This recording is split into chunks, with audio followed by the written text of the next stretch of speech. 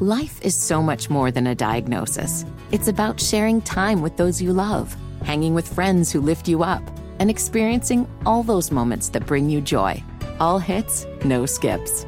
Learn more about Kisqali Ribociclib 200 milligrams at KISQALI.com and talk to your doctor to see if Kisqali is right for you. So long live singing to the oldies, jamming out to something new, and everything in between. We got a full tank of gas. Hit it. You got more talent in one lug nut than a lot of cars have got in their whole body. You got a one-way ticket to the open road. This baby hits 88 miles per hour. You're gonna see some serious. And so it is the morning after the Super Bowl, and every year we talk to Tom Blocker and get his thoughts because there are always a good number of Super Bowl car ads, although I felt like this year maybe not as many as in years past, but when you've got to pay about $7 million for 30 seconds during the big game, you can't blame anybody for maybe cutting back a little bit. But Tom, happy post-Super Bowl week. Car companies may be scaling back a bit, but this is still the grandest stage for not just football, but for an audience that may go buy cars because of these commercials. Yeah, and great game, and the ads. There were far fewer ads this year, Bo. No question about that. Last year, automobile companies spent $100 million on Super Bowl ads, and this year was way less than half of that.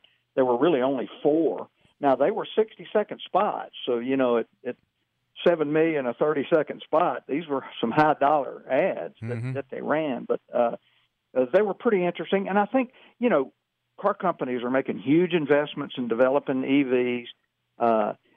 They still have limited availability for a lot of their brands, a lot of their products. So they don't have as much incentive maybe to spend big money advertising now as maybe they have in the past, and concern about potential economic downturn with inflation and higher interest rates and that type of thing.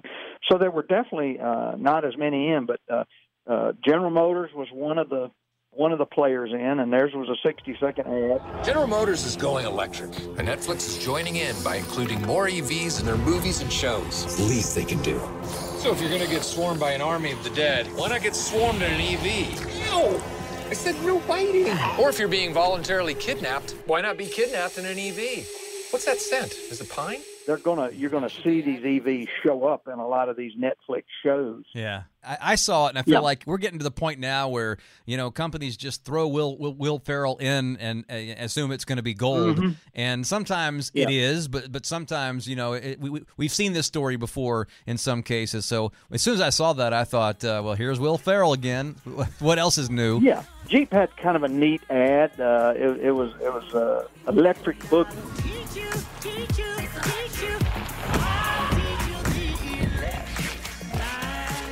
So there was a Jeep Wrangler 4xe hybrid and a Grand Cherokee 4xe hybrid. These are their hybrid models.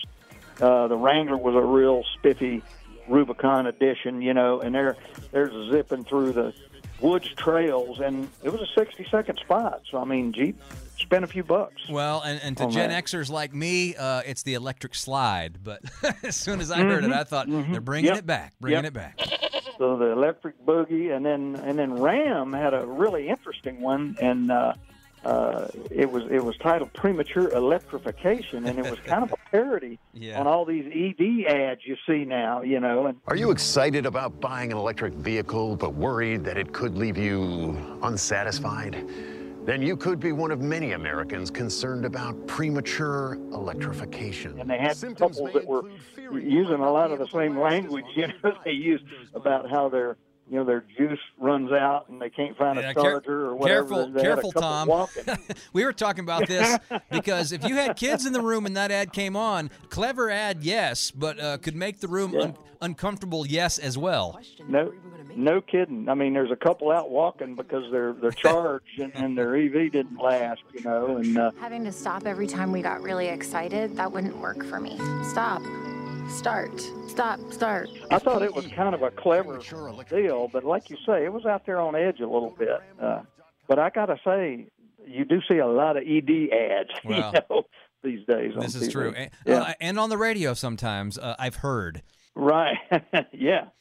So it was kind of a parody on that. And then Kia had a 60-second ad that was kind of cute. You remembered her favorite Binky, right? A father leaves and has to go cross country from they're like a ski resort. Yeah, the Binky. The Binky ad. Go get the Binky. Got to go get the kids' pacifier, and of course roads are closed, so he's having to go cross country, and he makes this epic journey in his Telluride, his Kia Telluride, which is, by the way, their best-selling SUV. It's a fantastic vehicle. It's done very well in the marketplace. I didn't think any of these were, particularly legendary. Now this is the point every year when we talk to you about Super Bowl ads that you come back around to the GOAT, to the legend, and I know from hearing you break down this year's crop that nothing still is going to top your favorite from what? It's been like 10, 15 years now? And on the 8th day, God looked down on his planned paradise and said, I need a caretaker. So God made a farmer. It was actually 2013. Okay. And it was a Ram truck ad, and it was Paul Harvey. Yep. God made a farmer, and it's not only Paul Harvey's fantastic delivery in his voice, but the photos. I mean, it was a very artistically done ad. The photos of these farmers with their weathered hands and everything. It just I just thought it was a great statement about rural America, and how important the farm has been to the country. And there were 108 viewers back then, and apparently nobody left. I mean, it was a 2-minute long ad. And you didn't see a Ram truck until the very end. There was one he was taking hay bales out of it. You saw it from the back. And at the end, there was a Ram truck sitting in front of a barn. But, I mean, it didn't have it didn't have a great presence of Ram in it. That was kind of at the end, so it was really nicely done. It was really subtle. So, and it just got my attention. And that's your favorite ad, period. Not just a car ad, but that's your all-time favorite for the Super Bowl, right? Yeah. Yeah, it absolutely. And I think part of it's because, my dad was a farm boy in Mississippi during the Depression, so I can kind of relate to And I like it because it's a very famous radio guy who used to be on this station. Oh, yeah.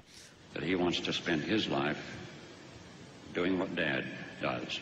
Paul Harvey is nobody had a delivery like Paul Harvey, Right. So this is the time when I say, Tom Blocker, good day. There you go. Yeah.